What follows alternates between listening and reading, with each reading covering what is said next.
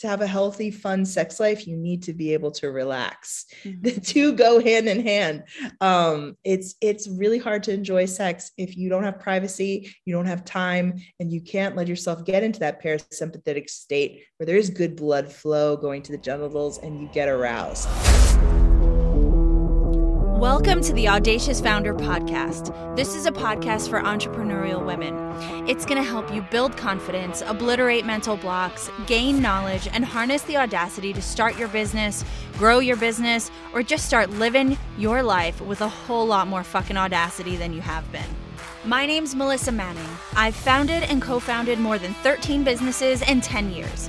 And I've got more than 45,000 hours of business operating experience that I want to share with you. And I am here to A, learn more because we're never effing done, and B, get you to a new level. Let's go audaciously. So let's get into it.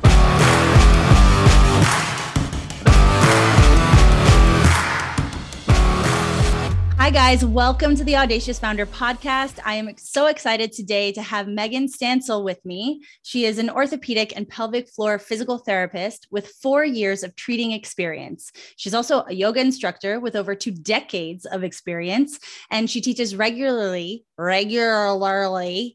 at Kripalu Institute in Lenox, Massachusetts, in their advanced teacher training program for serving special populations. So I think I will ask her at some point what exactly that means. She is a lover of anatomy, kinesiology, and she is a lifelong lover of science. Originally from Manhattan, my hometown, well, Brooklyn, but close enough, and moved down here to Miami, close to me, right before the pandemic in 2020. So she moved right before me. I moved probably like a handful of months after her. She now practices privately and sees patients at her home or at their homes for orthopedic or pelvic floor cases. So hi, Megan. Thank you so much for being here.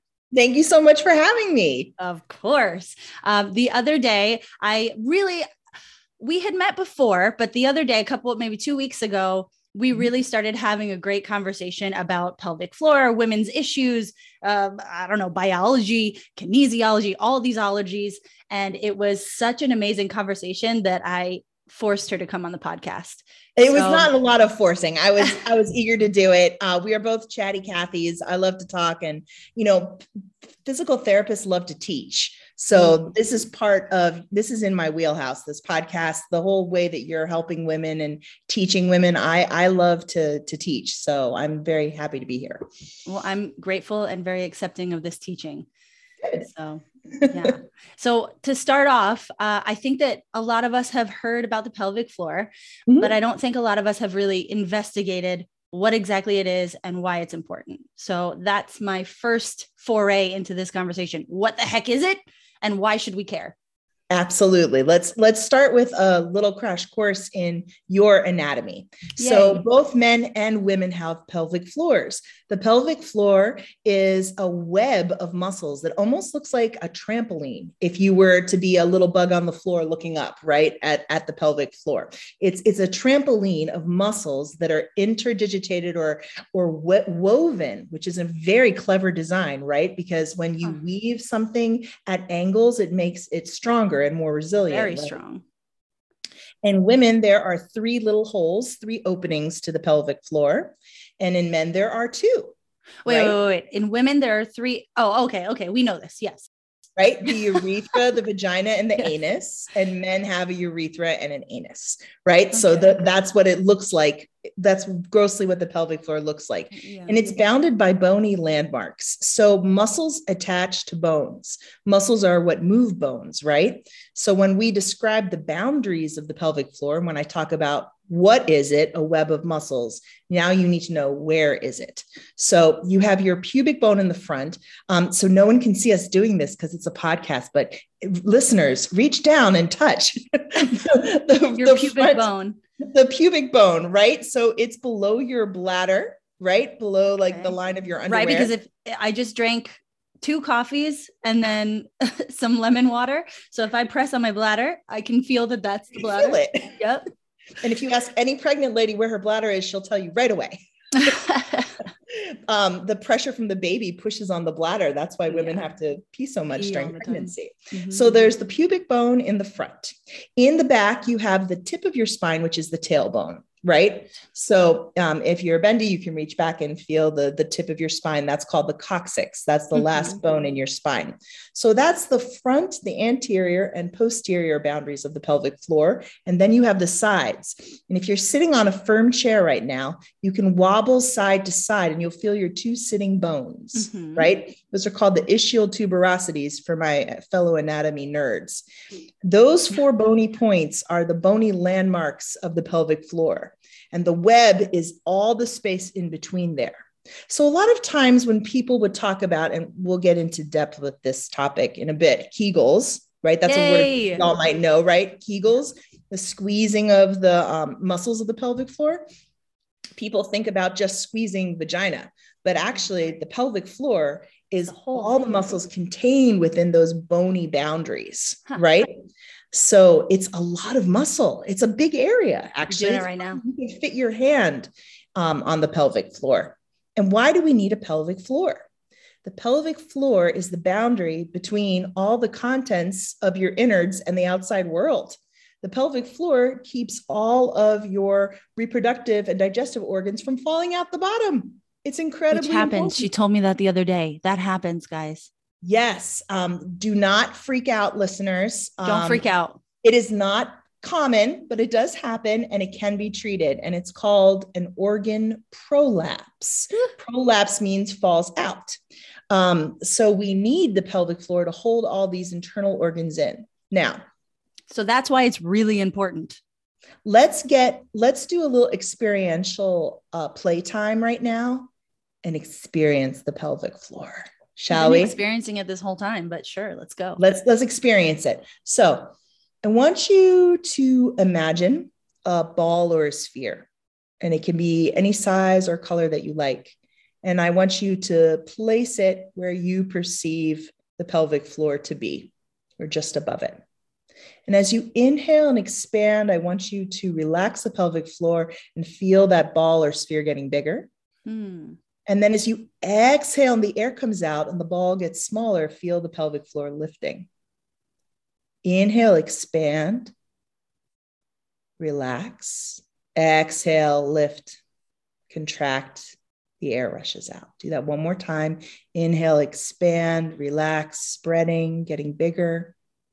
And then exhale, contracting and getting smaller. Fabulous. And so you'll notice if you open your eyes, the breath is intimately linked to the pelvic floor. Why is that?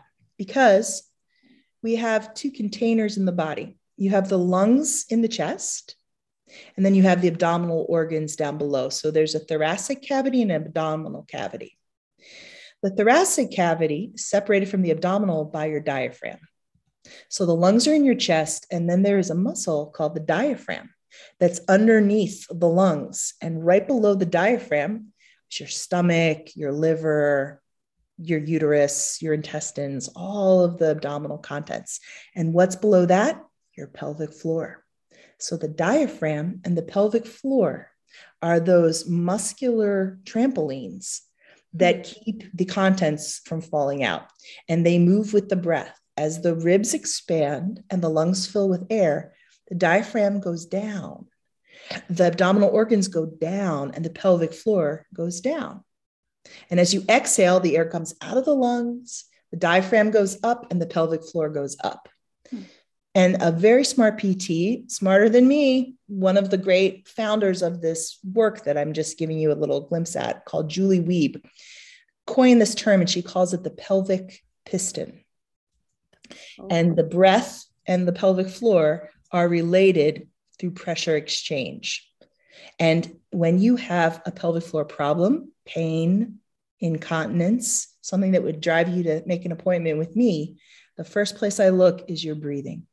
Does that pelvic piston work, or is there a problem? When you, listeners, breathe in, does your stomach go in instead of out? This is called reverse breathing, and we might need to work in a session to fix that. And that can lead to tightness and pain in the pelvic floor. Yeah. I just tried to breathe in and my stomach did go in. Yes, it's called reverse breathing. And think about it. Now we're getting philosophical into the topic of being a woman, but we're always told to suck in our stomachs, right? Uh-huh. Suck it in, Spanx, suck it in. Nobody likes to see a gut, big stomach, whatever. So from the time that we were old enough to feel body shame, we were sucking in our stomachs. This is the exact opposite thing we should be doing for our pelvic health and our breathing health. We should be letting our body do a shape change when we breathe. Effective breathing is effective shape change. So if you're trying to create a wall of abdominal pressure to suck in your stomach, how do you think that little pelvic floor trampoline can move? It can't. Yes, tight as a drum. Yeah. So I have to reprogram a lot of women how to allow the natural breathing rhythm to come in, and that takes a lot of trust and letting go of the shame of what your belly looks like when you breathe. Not even just that, but it's like the clothing that we've worn for so many years is very constricting when it comes to breathing. You know, I'm just thinking about, like, sometimes my pants are so tight that I can't even, you know. So. They are so tight. They are so tight. And we don't let ourselves take these deep, delicious, full diaphragmatic breaths very often. Unless we're doing yoga, unless we're in the yoga class. And then we have, like, honestly, for me, that's like the one place that I can really think of that I ever do those deep belly out breaths. Have you noticed in yoga class that everyone, when they do Shavasana and they fall on the floor, they go to sleep immediately? Yeah. And isn't it interesting that you're surrounded by strangers on a stinky floor and you're an adult, but you're covered in sweat. It's like nap time in preschool, right? Do you want to know why? Why? It's not that the yoga exercise was so hard. It's that when we go into this deep diaphragmatic breathing, we move from the nervous system, the sympathetic state where we're hyper aroused, to the parasympathetic state. And in science, we call that the rest and digest state. So you're going from a state of cortisol dumping, stress, or hyperarousal. Right now, you and I speaking in this podcast, we're in a sympathetic state. We're paying attention, we're alert. But if we were to do that deep diaphragmatic breathing for 5 or 10 minutes, we would get sleepy and relaxed because we're moving into a parasympathetic state. And that's the state we need to be in for healing. Smoking weed, does that put you in a parasympathetic state? I think it could. The problem is that it will also dehydrate you and not teach you how to work with your breathing. So there are definitely drugs that will relax you. Benzos, you know, there's Valium, drugs like this relax you, but they don't teach you how to sustain the breathing. When you're breathing in and out, and then maybe you get sleepy or you feel at rest, you know, that just reminded me, you know, what the feeling of being high could sometimes feel like. Like if you breathe deeply over and over, maybe your brain gets a little, ooh. There is a yoga breathing technique. In yoga, we call the breathing techniques pranayama. Prana means life or breath, and yama is practice, called Kapalabhati. And in English, that word means skull shining breath. And it literally makes you feel high. And it's a form of hyperventilation. Right. Yeah. And it makes you feel lightheaded. And so, Kapalabhati will actually give you a woozy dizzy. Is that what we want here or no? The breathing techniques in yoga are designed to basically help you transcend the body and unite with spirit. So they were about the union of breath and spirit. So they weren't about feeling a certain feeling in the body. They were about getting out of your body, out of your head, and connecting with source. Yeah. So for the purpose of this conversation, we're not trying to, what was it called? The golden head or the skull shining breath. Absolutely not what I said. The skull shining breath. No, what I'd love the listeners to try is a practice of lying down and letting their belly move when they breathe. As simple as that. That will get you into that rest and digest state. This diaphragmatic breathing is good for constipation. It is good for insomnia. It is good for excess gas. Because it moves things around. It helps things flow Yeah, chronic pain. It's fantastic for people who have chronic pain from like low back pain or, low level arthritis, like this pain that's bothering them. This diaphragmatic breath is good for all that. And it's safe for everyone to practice. There's nobody that it's not safe to practice the diaphragmatic breathing. Mm-hmm. Yeah. So that's one of the first things we work on. Is that the same as breath work? Yeah. Breath work is tinkering with the natural rhythm of the breath to either elongate the inhale or the exhale, to play with the effect of holding the breath and what that does to the mind and body. And some therapists, I believe, and I'm not a psychotherapist, I'm a physical therapist, but I believe they use breathing to help with like rebirthing and trauma work. And I think there are different breathing techniques that you can use to work through trauma in the body. In our convo, we talked a little bit about somatic practitioners. Okay. People that worked with embodiment and soma. Interesting. I'm wandering away from the pelvic floor, but it is all related. Come back. Kegels is on my list. We'll come back. Oh yeah. But I can't take off the yoga teacher hat ever because I've done it for so many years. She's right in there. There's a wonderful book, if y'all are readers like I am, that says the body keeps the score. And I've heard of this so much. Yes. And it talks about how our experiences in our life, good and bad, are like printed in our skin and on our breath. And you've noticed we have expressions for this. Like I'm waiting with bated breath. Yeah. Or I can't catch my breath, or there are all these expressions about breath and emotion. And they are linked. And a lot of times when people anticipate pain or they're having trauma response, they will hold their breath, suck their breath in and hold it. And what I work with in the pelvic floor PT is getting people to breathe and to let go. And I have to pay close attention to my patients and see if they're holding their breath. That's right. Yeah. Because this pelvic floor work, I mean, even the concept of going to your OBGYN, it can be intimidating. It's very intimate, Well, especially if you have some kind of a trauma that has to do with your genitals, then, or maybe not even with your genitals, but just being touched. If you have trauma, then going to the gyno, I mean, it's uncomfortable no matter what, at least for me. And so if I had some sort of a trauma that involved my body in any way, I think it would be 1,000 times harder to get myself there. What I'd love to tell your listeners about pelvic floor PT, and I like info. I like to know what to expect. So this is helpful to know. We don't use stirrups like in an OBGYN's office. You don't come in and we don't have a speculum and the headlamp on and the cold metal instruments. Yeah. You would come into a pelvic floor PT's office and the door would shut and it would be a private room. And then you would just disrobe from the waist down and be covered in a sheet. And then any touching manual work is all done with gloved hands by the therapist and can be stopped at any time by the patient, but there are no harsh lights. It's not, we're not treating your uterus. We're dealing with the muscles, which are fairly superficial. Mm-hmm. If you need treatment inside the body, the pelvic floor therapist would put one finger inside of you and work with stretching the muscles, teaching you how to contract them volitionally. Sometimes we work with people who are very tight. We work with tools that look like a little insertion, like a little silicone or non-latex piece that we would put inside to teach you to stretch. And we would do a lot of what looks like classical. Yeah, you had a question? Yes. Oh, the finger. Mimi, yes. Mimi.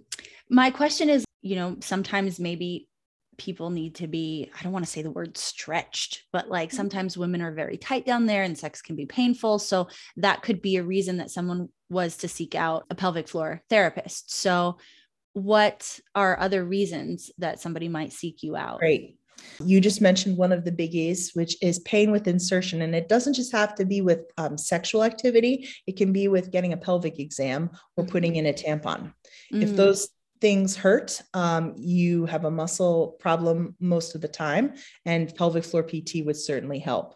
Another reason you would come see us is if you had any leakage of feces or urine. And I'd mentioned this to you when we were talking, there's a kind of a insider dirty secret with CrossFit where people say, oh, we're going to lift a lot today. Bring fresh underwear because you're going to pee yourself. I'm amazed at how Wait, does that happen to men too, or it's just women? Men too. Yes. They have a pelvic equality. Floor. They have a pelvic floor. But you should know this: urinary leakage with heavy lifting is common, but never normal. Okay. Common, but never normal. You should never leak. And the reasons that you leak are manifold, but one of them is that you can't handle the pressure exchange. Remember, we talked about the pelvic piston. If there's too much pressure coming from your abs, your intra-abdominal pressure, right? You lift something heavy. You do the Valsalva maneuver. You brace with your abs. All that force goes down onto your pelvic floor and bladder, and pee goes, woo. So I have to teach you how to... You squeeze it, it's got to go somewhere.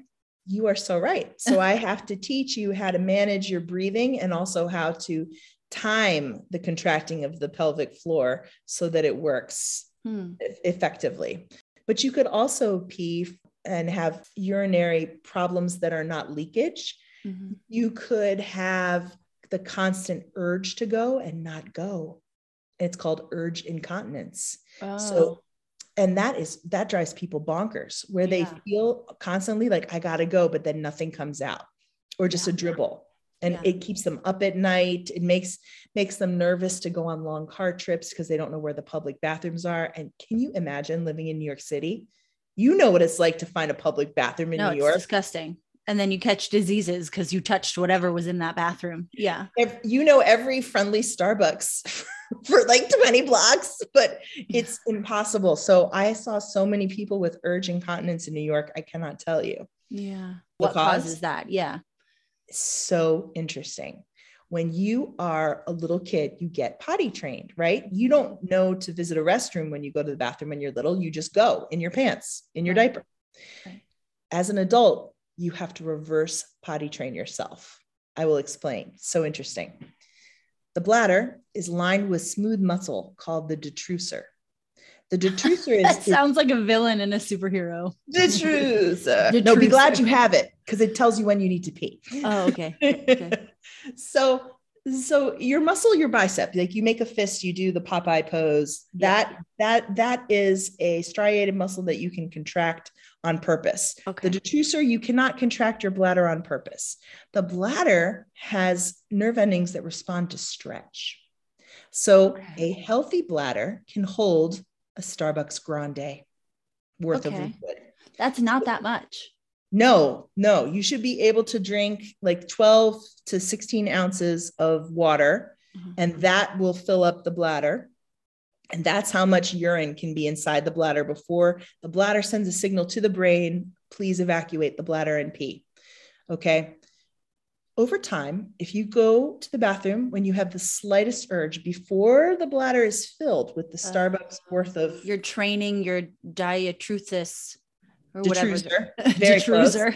The sense that full is actually a Starbucks tall. You're training it, right? Or an espresso shot's worth. Mm-hmm. And so you get an espresso shot's worth of liquid in there and you think, must pee. And you are training yourself the wrong way. You're reverse potty training yourself. Gotcha. So that's how I work with people who have urge incontinence. And I would tell a patient, you should be able to sit through a movie without going to the bathroom. Okay. I can barely do that anymore, but I do drink a lot of liquid, I will say.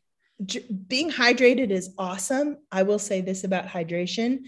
The bladder likes to have its caffeine cushioned with water. So if you're going to have a delicious coffee, I would never take away coffee. Coffee is a joy. I can't. No, I would never do it. But my one true love. But also drink a glass of water. That's during or before? It doesn't matter if it's during or before, as long as both end up inside, you're fine. So it could be after, before, during. Okay. If you're going to have a bladder irritant, cushion it with water. Alcohol also, drinking a lot of beer, alcohol will make you want to pee, add water. Gotcha. So we work with people with that urge incontinence, and they have to keep something called a bladder diary. And it's not like, dear diary, today Michael looked at me in the hall. No, it's 1 p.m. urge strong, 2 p.m. went to bathroom, only 2 seconds worth of pee. You have to keep a track, and you start to notice how often you're going. Yeah. And then you try to space out the distance in between and re-potty train yourself. It's so interesting. And it works. It's really interesting. And it's just, and it's something that for those of us who are not experiencing problems like that, it's something that we take for granted. So I think it's interesting. And also I feel like if we don't know that that is a thing that happens to people and it is happening to us, we're going to think really bad things about ourselves. Like we're going to feel really shameful about these kind of things. So I think just knowing, being able to identify, that's what's happening to me right now. And I'm not the only human being that this happens to. I think that's really nice. Isn't it nice? And I would tell you, I think we talked about this too in the conversation. Go to CVS or Duane Reade, your pharmacy near you. And I want you all to take a look at the shelves and see how many incontinence products there are. Yeah. There will be a wall of Depends, adult diapers. You will see how common this problem is. And we often tell our elderly, you're getting older, you're going to have incontinence. And did you know that the number one reason folks go to nursing homes is incontinence? Really? That is the number one reason. You imagine how empowering it would be for the elderly who are still cognitively there and still physically able and have the means to live at home. If they could get a handle on their bowel and bladder, they could stay at home a little longer. Wouldn't that be amazing? Do you work with older people? Of course, many. Yeah. And it helps. Yeah. And most men who are lucky enough to attain their late 70s and 80s will have some form of prostate, either prostatitis. Itis means inflammation, so inflamed prostate, or prostate cancer. And when the prostate gets big, it affects the bladder in men. Okay. So a lot of older men have this problem with urinary incontinence and urge incontinence. And I've worked with many, many men who have that problem. Yeah. I love the thing about CrossFit though, because I think when we think about this, we think of women who've had a child, or we think of older people. And so I think it's nice whenever we see an image of someone who's super fit and we get an urge to feel bad about ourselves. Nope. In that moment, we could be like, they probably pee themselves. It's fine. Right. I'll tell a personal anecdote. I moved down to Miami right before the pandemic because I got a job as a pelvic floor therapist and also Pilates instructor at a Pilates studio. Nice. Down here in Coconut Grove. I'm a yoga teacher, not a Pilates instructor, but I learned the Pilates equipment and everything via Zoom when we were not open. And I did I'm going to curse, shitload of Pilates. I did a lot of Pilates. I did the mat class because I couldn't get into the studio to use the equipment. And I got in probably close to the best shape of my adult life, but I was doing 3 or 4 hours of Pilates every single day. Wow. And you know what? I should have taken my own advice. I gave myself such a tight pelvic floor because I wasn't ramping up the way I would have a client ramp up slowly with exercise, that I got a tight pelvic floor and I was right on the verge of giving myself stress incontinence of the pelvic floor because it was so tight. And I had to work with myself and use all the skills I know to relax it. Because think about it. If you're working on tight abs, constant core, and you're not stretching and lengthening, you're going to get everything tight. You're going to get way too tight. We need a responsive body, muscles that can contract when we want them to, and then let go when we're not CrossFitting, Pilatesing, whatever we're doing. We need them to be relaxed. There's a wonderful book. Again, I keep referring to books, but I love them, called The Supple Leopard. Ooh. And the supple leopard is about being like an animal body that's fast and strong, but also loose and relaxed when it doesn't need to be fast and strong. But that's the goal. That is the goal. Supple leopard is fantastic. Yes. So, but then you get in the habit, right? You're like, okay, I need to get faster and stronger, and you work on that, and you forget about the other stretching and releasing. Yeah. Or vice versa. I would some helpful little tips, and we also love to shop. So this is like little shopping ideas for your listeners. Have you all heard of the squatty potty? I've heard of it. I think it was on Shark Tank. I'm not sure. I think that might be where I saw it. Yeah. But it's like a little ledge that it's like a stool for a midget that you put underneath the toilet. You put your feet on it. Yeah. And it's for pooping posture. Well, and I remember seeing like images or videos or something of people that live in tribes in like, in the forest or something. And that's how they go to the bathroom.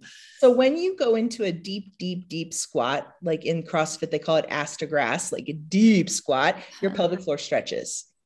You can't help, but next time you go into a deep squat like that, you can't help but feel it. And a lot of goddess pose. Goddess pose is it. Exactamundo. When a lot of people in other countries wait for the bus in that position, eat their lunch in that position, chill out in that position, work in that position. I've seen images of that. It's only here in the West where we are obsessed with chairs and sofas that we lose that ability. But we should, if we are healthy, be able to sit and rest and squat that way. Yeah.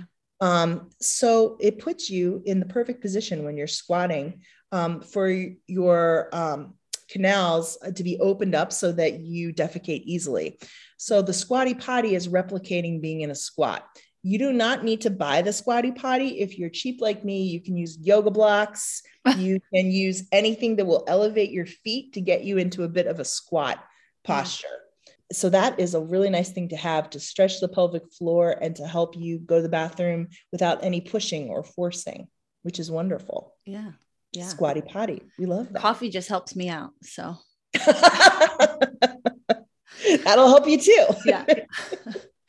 Okay. Let's talk about Kegels. Oh yes, please. Everyone has heard of the Kegel. We've heard things like, do it every day. You're pregnant and gonna have a baby, start Kegeling like crazy, need to get your pelvic floor strong. This is not true for everybody. As we've been talking about, having a relaxed, responsive pelvic floor is where it's at. So I would say that 80% of the people I see have a too tight pelvic floor, 20% not strong enough. Think about that. The majority of people, pelvic floor is over recruited, is too tight. Yeah. Only about 20% need the Kegels. So, If it's too tight, then they don't need. You don't need to Kegel. You're already tight as all get out. Right. But some people do need to Kegel, right? Like if you've had a vaginal birth and you had a big old baby and you want everything to go back to where it was, you might need to Kegel. If you have had a pelvic organ prolapse, you might need to learn how to Kegel, right? Or if you are very, very overweight and there's a lot of pressure down on the pelvic floor, you might need to learn how to Kegel. So to perform a Kegel, you want to think about the anatomy of the pelvic floor. It's like a trampoline, right? Or like an umbrella. You want to think about on the exhale, as the air is rushing out, lifting that pelvic floor up. And the cue that I usually give people is squeeze as if you would prevent yourself from passing gas, which makes everything recruit, right? The anus, everything is recruited, everything is lifting. That's an effective Kegel. You want to make sure when you Kegel, you don't do it on the inhale. Why? Because the pelvic floor pressure is moving down.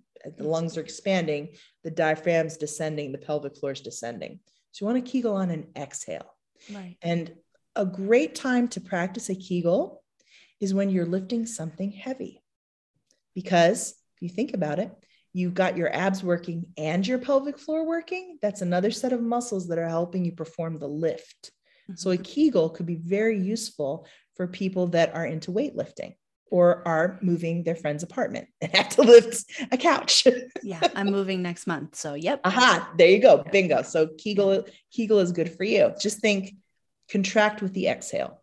That's a Kegel. Right. And that's why, I'm just thinking about like when you're doing squats or when you are lifting, like in the gym lifting, that you're supposed to breathe out as you are lifting that weight. Yeah. And so that helps to manage the pressure. Yeah.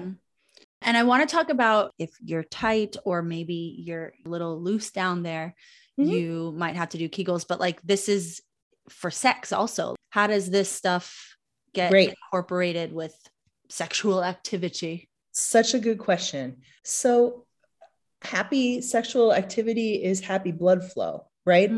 That's arousal is the process of the genitals becoming filled with blood, right? If we don't have good blood flow, healthy blood flow, we can't really orgasm, right?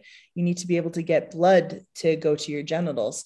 So all this breathing work, this stretching, this relaxing, or if needed, contracting is helping with blood flow. So it's going to make for more pleasurable sex.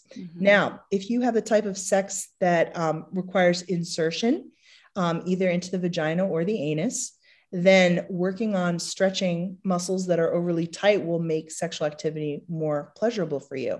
Usually I have patients start with receiving manual work from me, where with my hand, I will stretch and show them then how to do for themselves. And they can treat themselves with their own finger, or there's a really great tool called the crystal wand, which sounds very Harry Potter, right? The wand. It does. It does. It's shaped like an S, and you hold on to the handle and it can go in and pinpoint different muscles in the pelvic floor. Isn't that cool? It sounds painful. No, this is so cool. So see your index finger, right? I'm going to give you a visual of what's going to happen in a pelvic floor session. See your first knuckle after your fingertip nail? That's the first layer of the pelvic floor. That's how deep I insert my finger. Okay. Look how tiny that is. Tiny. Well, because also it's only like 2 inches long anyway, isn't it? It's a little longer, but you're not far off. Okay. So this is the first layer of the pelvic floor. This is how far in I go. Look how little that is. Yeah. The second layer is the second knuckle. The third layer is the last knuckle. Okay. So we work when we treat, we start with layer 1. So only in this much, it's tiny. Then we go to layer 2, then we go to layer 3. And the 3 layers, I'm talking about female anatomy here. Women have 3, men only have 2 layers. Poor men. We have 3.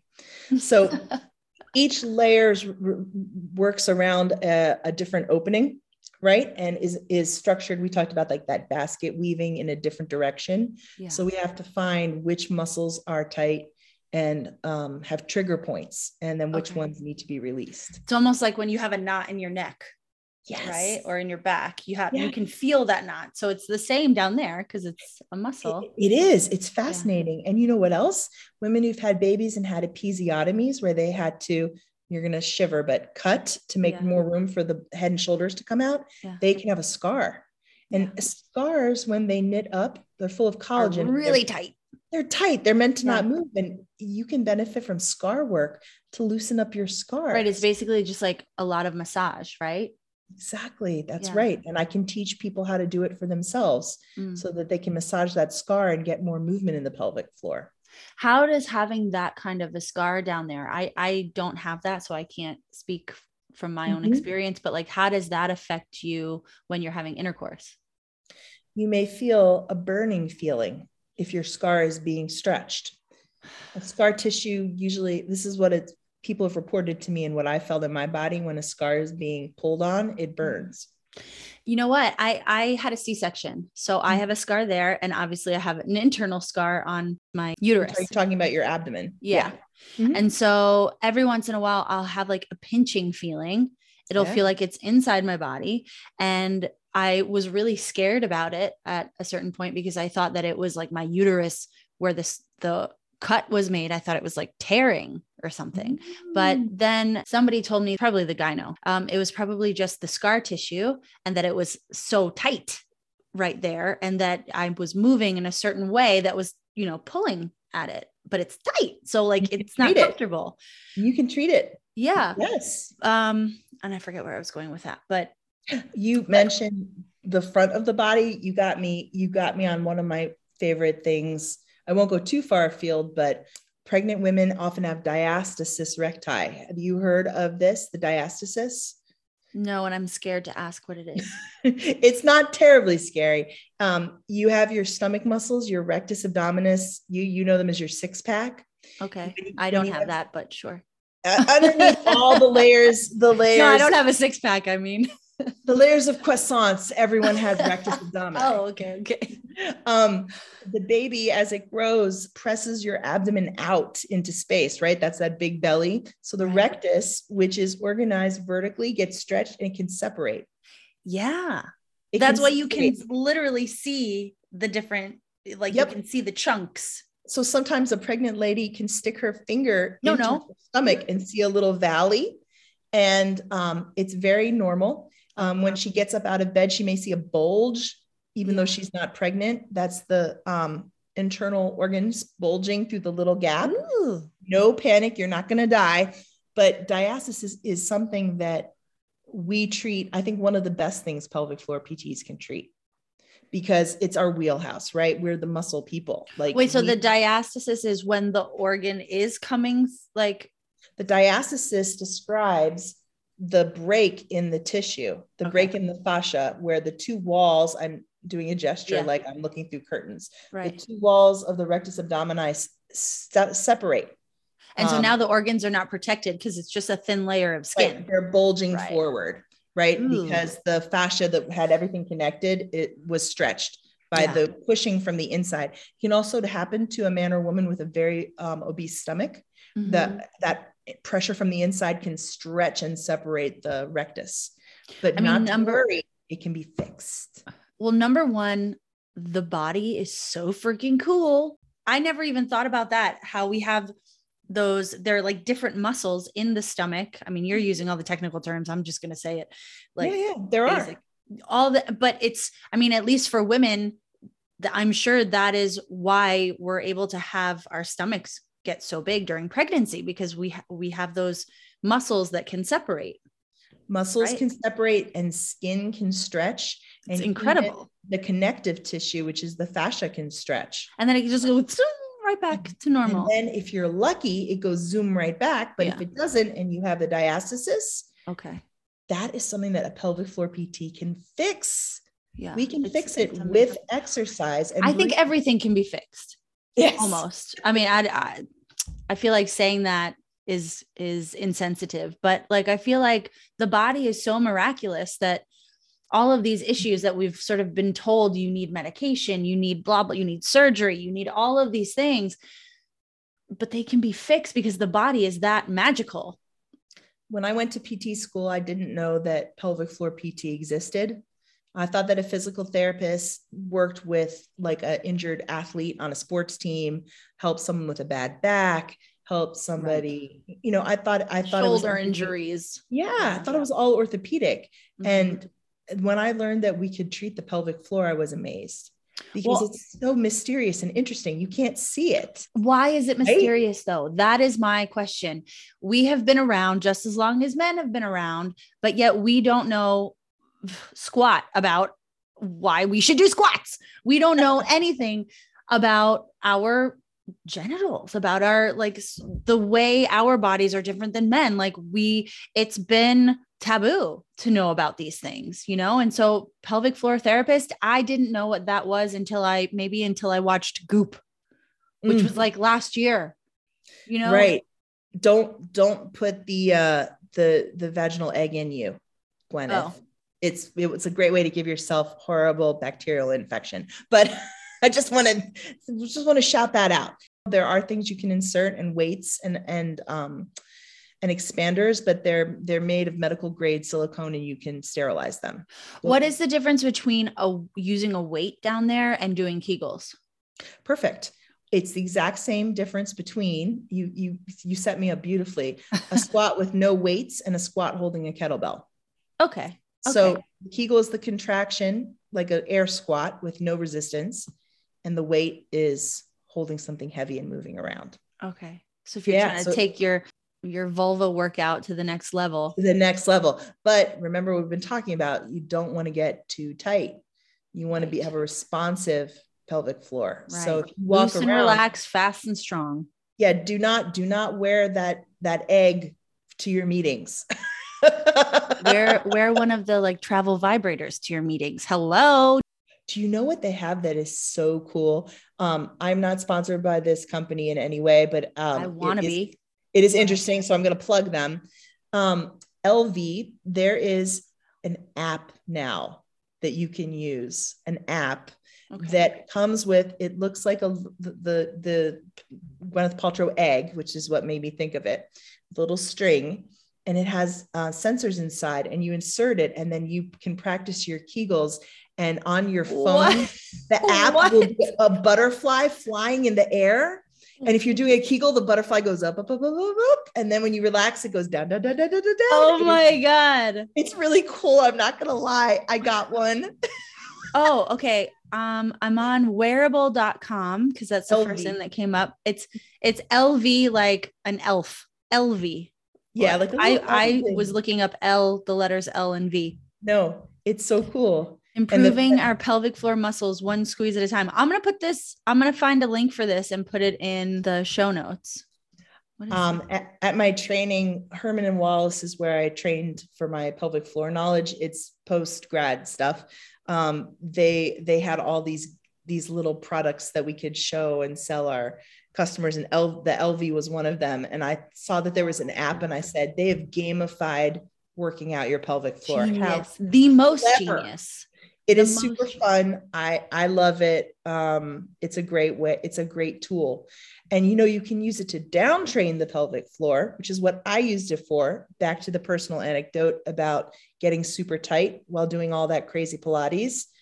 I use the LV to learn to relax. So when the butterfly goes down, you're relaxing because your muscles are letting go of the device. I love it. I'm pumped. And it's, of course, it has to be women owned, and it is. So I'm pumped about that. And I want to try to get her on the podcast. New mission. How interesting. You can tell them they got a unsolicited pelvic floor therapist plug. I will. And maybe they'll send you some free product. Woohoo! I'm just plugging that. See? LV. They're great. Product. Something that we mentioned last time that I thought was really interesting was issues in other countries for women. Interestingly enough, we all know the American healthcare system, so frustrating. Mm-hmm. You give birth and then you have to go right back to work. Mm-hmm. If you are even lucky enough to get a generous paid medical leave. Yeah. But in some countries, France is one of them that leaps to mind immediately, and also the Nordic countries, you get a visit from a pelvic floor physical therapist. Mm-hmm. Isn't that incredible? Yes. They will come to you and they will help you rehab your pelvic floor after you've given birth. I think that should be mandatory. All women should be mandatory. And like I said before, hearing you say rehab the pelvic floor is something that I never even thought about, never considered. Mm-hmm. Like I didn't even know that was something that existed. This is why a lot of women don't have great sex. This is why a lot of women are dealing with issues that they just feel gross or shameful about, because talking about this stuff, number one, is not common enough. Right. And our society doesn't really encourage that, like we don't get those visits. Like the doctor doesn't even tell you, hey, you should look into getting this after you give birth. I had a baby. A woman delivered my baby. There were women nurses all around me. Nobody mentioned anything about how do you fix yourself afterwards. It would be so nice if people knew that this was an option. Yeah. And also, like you said, that the question, am I normal? This is such a huge, important question. When I did my training, I had a great instructor. She was Irish. I love to imitate her accent because it was so cute. And she was like, right, we're going to show you an art exhibit first thing, because everyone wants to know, is my vagina normal? And she put this slideshow up, and there's an art exhibit called The Great Wall of Vagina. Oh, I want Nicole to do something like that. There was an artist, a male artist though, who did molds, these cast molds of everybody's vulvas. I would consider that sexual harassment. I'm just saying. They consented. Okay. It's just molds of the vulva, and it's a wall of plaster casts of all these women. And it is incredible. You can see every shape and size, the labia inside the body, hanging outside the body, a big, small, like every single variety you can think of. It looks like looking at seashells on a beach. Oh my God. Yeah. I'm looking at it. And are you looking at it now? It is a great wall. It's very large. Wall. Link that for your listeners. It is so cool. Crazy. But ladies, like, it is so empowering to know that you are normal, and the range of what is normal. These are real women that were there just is no normal, like there is no normal. There is no perfect. There's no one way. There's no one way. Our anatomy is as many variations as seashells on the beach. And it breaks my heart when I hear about things like vaginoplasty and these vagina makeovers and things they do. And also I will say, like, again, talking beauty now, everyone here in Florida has a Brazilian. I have seen so many women here, and maybe it's because it's the beach life, that have no pubic hair. It's surprising to me. Yeah. But ladies, like, just know, like, your pubic hair is there for a reason. I'm guilty of this. It protects you, for the love of God. Like, wear cotton underwear, please. This is from your pelvic floor therapist. Either wear no underwear or wear cotton underwear. Okay. And please preserve some of your pubic hair, because it's there to protect that delicate skin. It serves a function. It really does. Maybe trim it with like clippers or scissors, but you don't remove it all. It's maybe it might feel nice, but it serves in an adult male and female, the pubic hair serves a purpose. So I'm interested in the health of your genitals. Thank you. You're welcome. I have a couple questions. These are questions that I ask to everybody. Oh, great. At the end of every episode. First one is, what does audacity mean to you? That's someone who thinks differently than the herd and is not afraid to take action or to speak up. It's someone who's going against the flow. And when I think audacious, I think someone who is not always well received. They get backlash. There's an element of controversy. Right. And they have to persist. Yes. Yes. That's someone who's audacious. When it comes to the pelvic floor and when it comes to sexuality, what do you wish women would do or think differently about themselves? Don't be afraid to ask questions. Ask questions of your healthcare providers until you get an answer that resonates with you. Don't be afraid to seek out information. Don't be afraid to talk to other women about their experiences. Speak up and advocate for yourself. Pain, incontinence, displeasure with sex because of pain or any reason. These things are common, but they're not normal. So don't be afraid to keep asking and keep pushing until you get the information you need. We had an incredibly poignant and sad, but beautiful class about, you mentioned at the beginning of my bio, special populations, right? That I teach yoga. One of the special populations that we treat in physical therapy are people with spinal cord injuries. We saw a documentary about a man who was quadriplegic, but he was still interested in sex. And he experienced pleasure by having his lips and cheek touched. And that was sex for him. So know that there's such a wide spectrum of sexuality and getting pleasure from sex. It doesn't have to be genital to genital. Sexual expression for humans has such a wide range. I want women to know that and to continue to explore their sexuality throughout their lifetime. There is no expiration date to your sexuality. You can continue to be a sexual being up until the end of your days. Ooh, I hope that's me.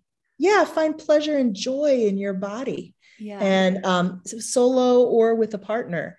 Don't be afraid to explore either way. During this pandemic, a lot of us have been celibate, not by choice, but by circumstance. Yeah. And I hope that women have felt free to experiment with solo sex or solo pleasure. Don't be afraid to always see what feels good in your body and explore that in a safe way. Yeah. Yeah. For me, like for a while, there was a period of time where I thought that I just didn't enjoy sex. I tried to get comfortable with that. And I tried to just, come to terms with that and just be like, okay, well, I'm somebody who's not sexual.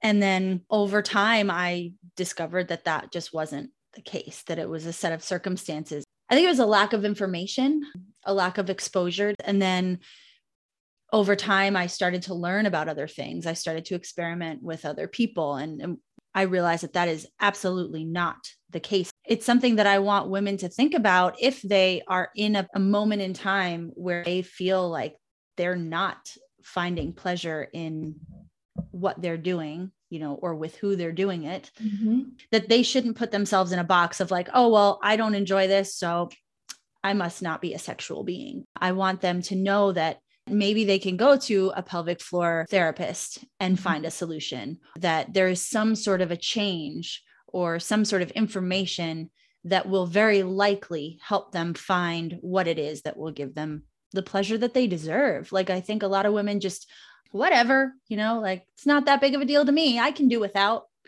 And I don't think that that's the way to live. I don't want to live that way. And I want other people to feel empowered and audacious enough to explore solutions. I couldn't agree more. I tell women when they're coming with difficulties sexually, a lot of times it's pain related. I will say, when you're practicing your pelvic floor work on yourself, you really need to realize that women, their body, their sexuality is complex. We need to be in a place with a door that locks. If you're doing like this manual stretching, this work on yourself, you need to be, first of all, you need privacy. How many of your listeners live in a home with kids and maybe a partner or maybe roommates? Like, we don't have a room of one's own. Yeah. When do they get 10 minutes to themselves? Imagine. So you expect to get aroused, bam, to relax, bam. You need to have privacy and you need to have quiet. I tell them to make themselves comfortable with pillows under the legs and their back. I tell them to use lots of lubricant. I feel like that's taboo too. If a woman wants to use it, then she's telling the man that he's not turning her on enough. I feel like men sometimes are so much more sensitive than women. And I feel like they get offended by that. I listen to sex podcasts and all of them always are saying, use all the lube, use all of it. It's so important. And this is even for pelvic floor work where you may be inserting a finger or a tool to help you stretch the pelvic floor muscles. If you don't use lubricant, then you're going to create more friction, and friction is pain. So please use all the lubricant. But this is just the setup even to work on your pelvic floor. We're not even talking about with another being. If you're having sex with another person or persons, you need to be relaxed. And I feel like our society is set up so that there's not a lot of safe space for women to relax. Just know this. I think to have a healthy, fun sex life, you need to be able to relax. The two go hand in hand. It's really hard to enjoy sex if you don't have privacy, you don't have time, and you can't let yourself get into that parasympathetic state where there is good blood flow going to the genitals and you get aroused. So carving out time for your sexuality is a gift you can give yourself. Time in a safe space to explore and it. Foreplay, because you need time for that blood flow. Yes, of course. Right. It's so important. I think that masturbation and exploring your own body is part of your health.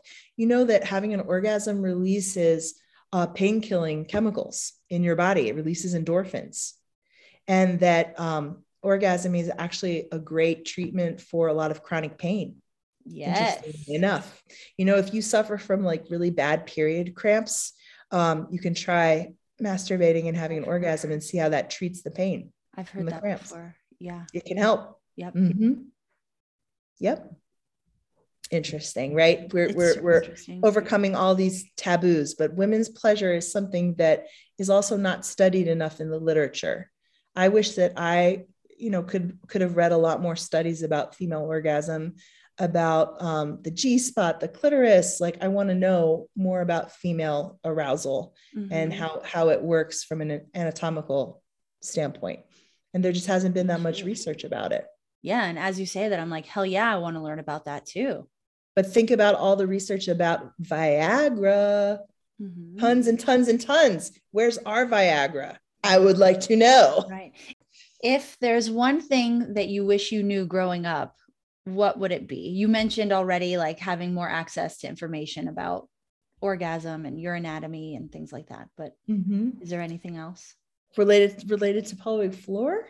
I wish I'd seen that great wall of vagina. I wish I'd seen that we are so unique and that the range of normal and what's out there is so wildly different.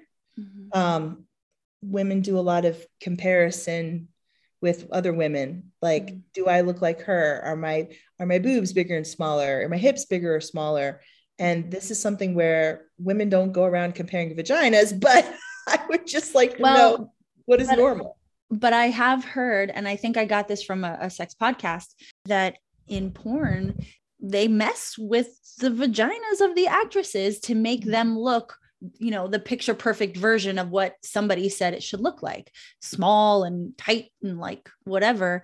But so people do have this idealistic version of what it's supposed to look like. They get that from porn, I guess, but it's not accurate in any way, shape, or form. And aren't all the women in porn completely hairless? This is another thing. I got divorced in 2012 and had not been on the dating or on the apps because I'd been married for many years. And then when I started dating and using the apps and learning about it, the men, when I came back into the dating world, what they expected sexually, what they were into, it was such a shock to me because I'm pre-Brazilian, I'm pre-porn, right? And now it's so ubiquitous, the type of sex that I've experienced personally with like that men want to have, the look of women, like porn has really leaked into and affected our sexuality in such a huge way of what we consider now commonplace. Right. It's wild.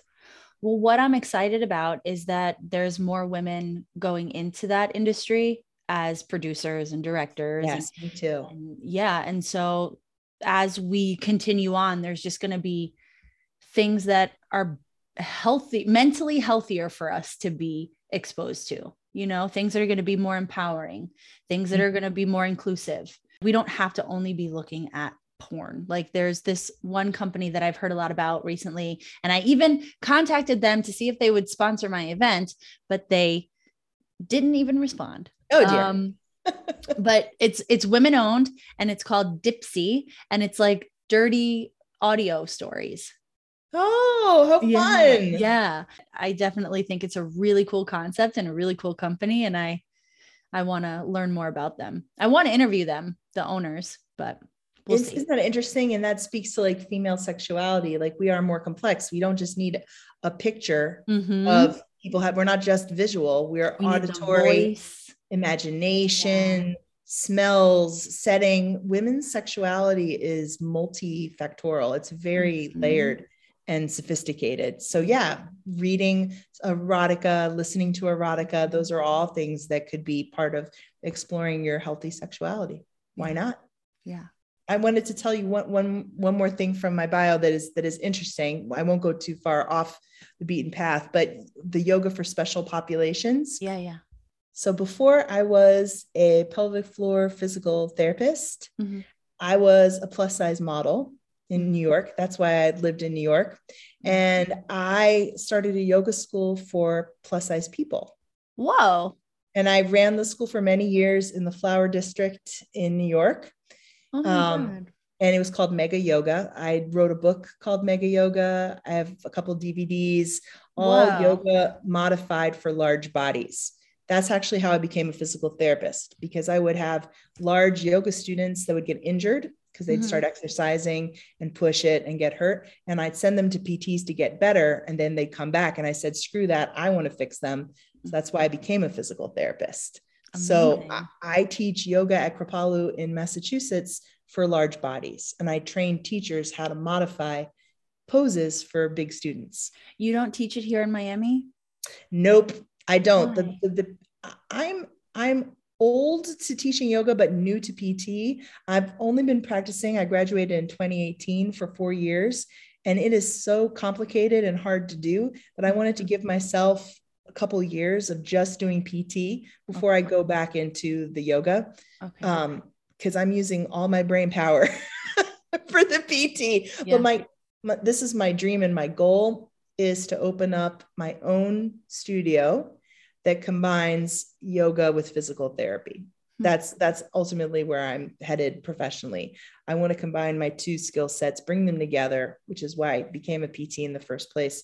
And I want to serve that population specifically. I want extra large treatment beds to accommodate large people. Wow. Yeah. I want to have like stairs that go up to the beds so they can get onto the treatment beds. Yeah. I want to create an environment for healthcare that includes this population of large people that have been excluded or felt uncomfortable going to doctors' offices.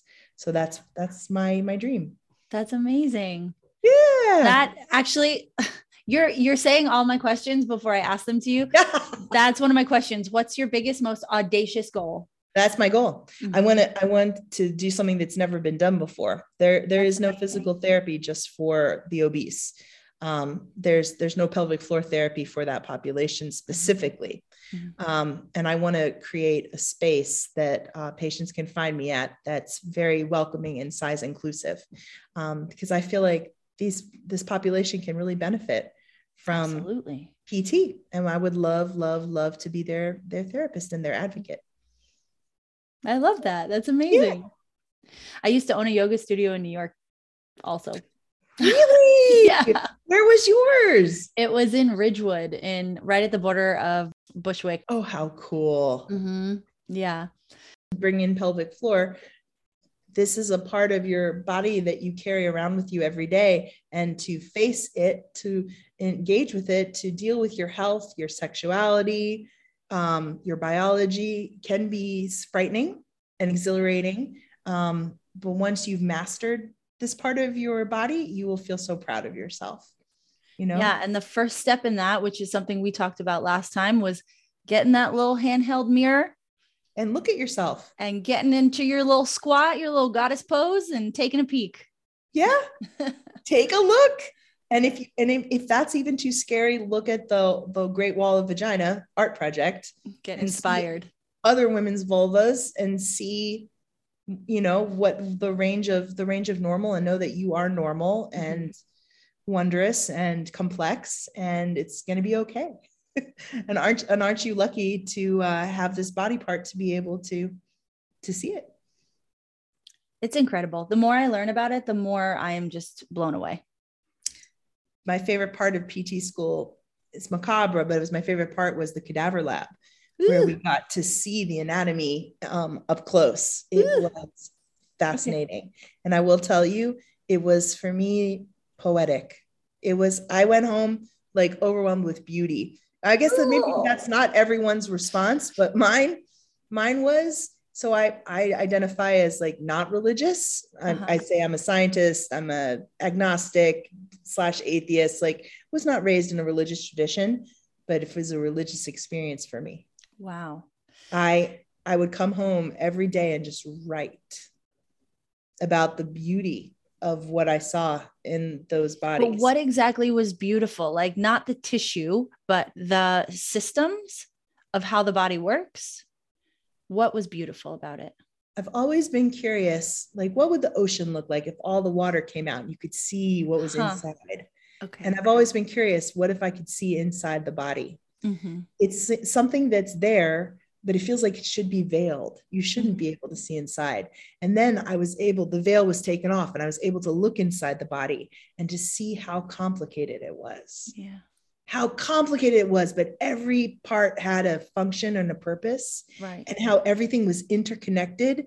It was miraculous. Yeah. I thought, I can never look at some like random person on the street and not see this web, all this complexity on the inside. I love that. Again, the little skin suit we wear is boring compared to what's happening on the inside. It is amazing. How is this all working? It was fascinating. And there was this moment. So when they give you a cadaver to work with in med school or PT school, they cover the face and the hands.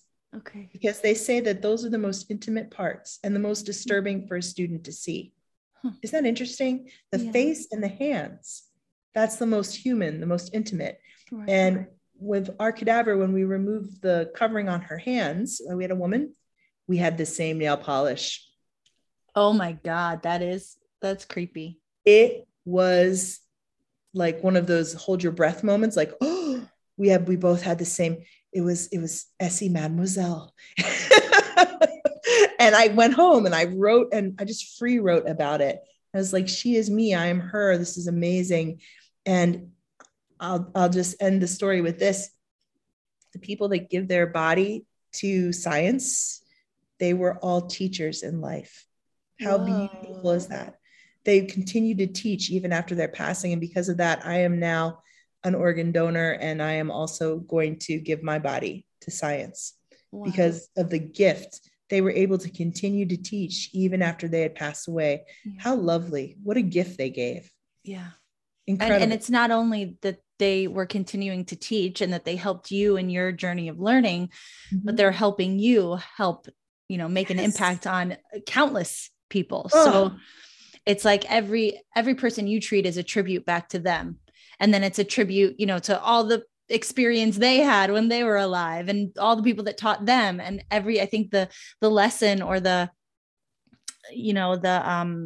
lesson about it, I guess, is just that everything is just that full circle, everything is connected. That was the beauty of it. It was the most kind of selfless teaching you could ever think of, that they gave us their bodies to learn on and see the mystery that no one's allowed to see. No one looks beyond the skin, to see what lies beneath, but we were allowed to see that. And it will stay with me for the rest of my life. It was a beautiful experience. It was macabre, but it was beautiful, and I loved it. And the human body is complicated in ways I can't even imagine. It was amazing. But it is beautiful. It's beautiful how everything, like you said, it just works perfectly in harmony. I mean, as long as everything's tuned up, right? Or that's how it was built. It was built that this has a job and this has a job and this has a job, and it all works perfectly together to keep us running. I was actually also listening to a podcast yesterday or the day before, where they were talking about how a lot of people believe that we can actually extend life many, many, many, many, many years further. And so again, it comes back to like, how are our bodies supposed to be running, and how can we do all of these things to keep them running the way they are supposed to? And how can we keep ourselves enjoying life? I like too that you can look at a human being now and you can be like, okay, I may not like what I'm seeing on the surface, but I know how miraculous your body is on the inside. Oh, yeah. And you don't even know. I don't even know. And you know what? Also, the things that were surprises, we had a very big cadaver who had tiny little heart. And we had a very big, like the opposite of big and small. Like we had that. We had somebody who was missing. What were they missing? Was it a gallbladder? Or was it appendix? They were missing an organ. They probably lived their whole life and didn't know. Yeah. How fascinating is that? Like, there are multitudes inside of you that you don't know about. That is so interesting to me. But also, like, what if you know that your heart organ is smaller in comparison to somebody else's, or in comparison to your body, or larger? How might you adjust your activity throughout your life? Like, interesting, right? Yeah. Maybe you avoid certain activities because your heart is smaller.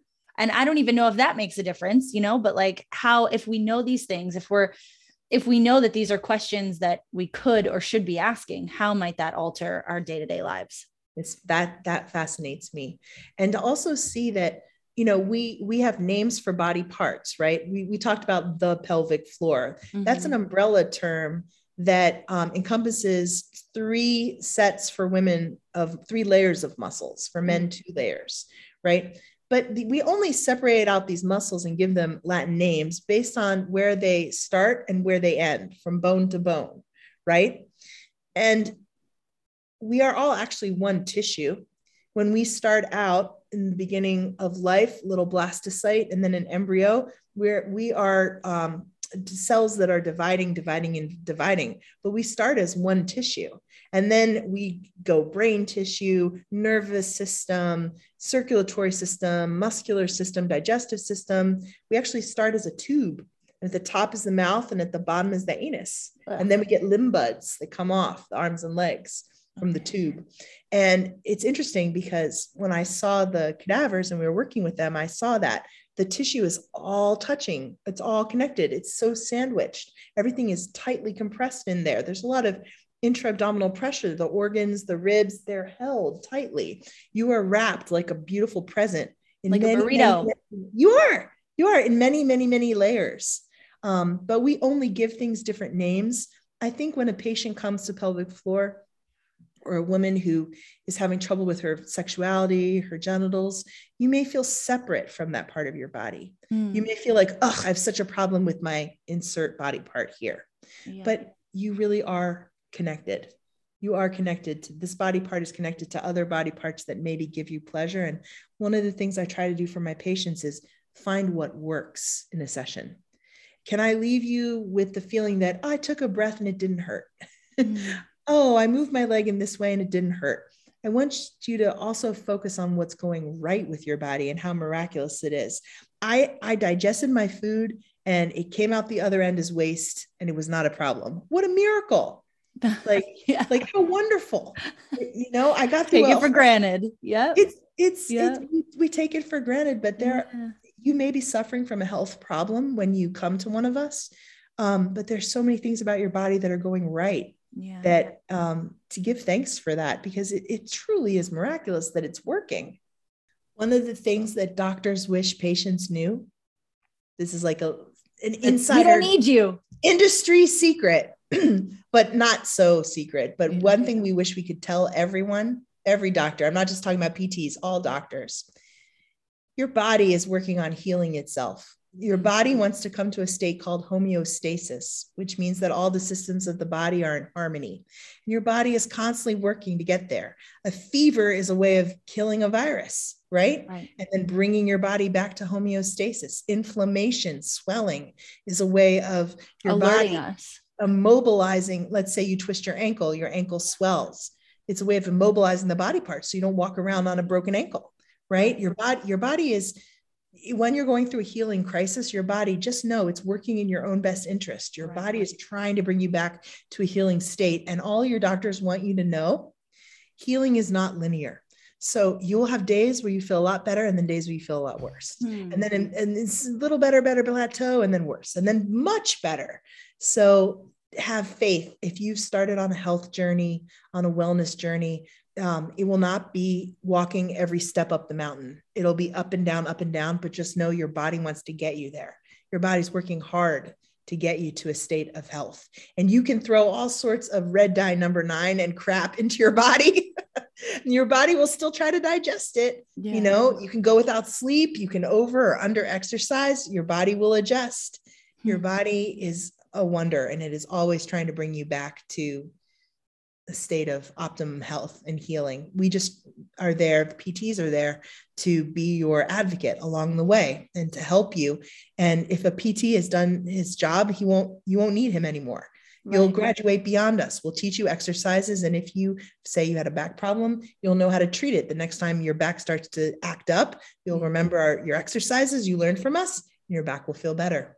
That's my goal as a PT, is to teach you that, and then to teach you how to manage your own conditions so you ultimately don't need us. Yeah. Awesome. Yay. Amazing. Okay.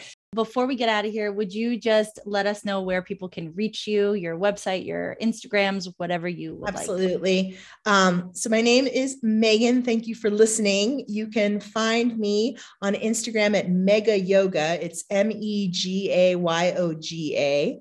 And you can send me a direct message there, or you can email me megayoga@yahoo.com. Do not make fun of me. I know it's Yahoo. I'm old, y'all. I'm old. I made fun of her. It's true, but I'm old, so I'm allowed. I've had one email and I can't do another. It's a good email. It's just Yahoo. It's old. And if you're curious about plus size yoga, what I do, you can buy my book on Amazon. It's called Mega Yoga. It's out of print now. I did it many years ago, but it's used as a teacher training material in a lot of different yoga trainings.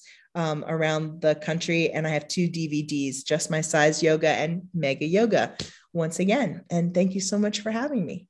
Of course. Thank you so much for being here. You're welcome.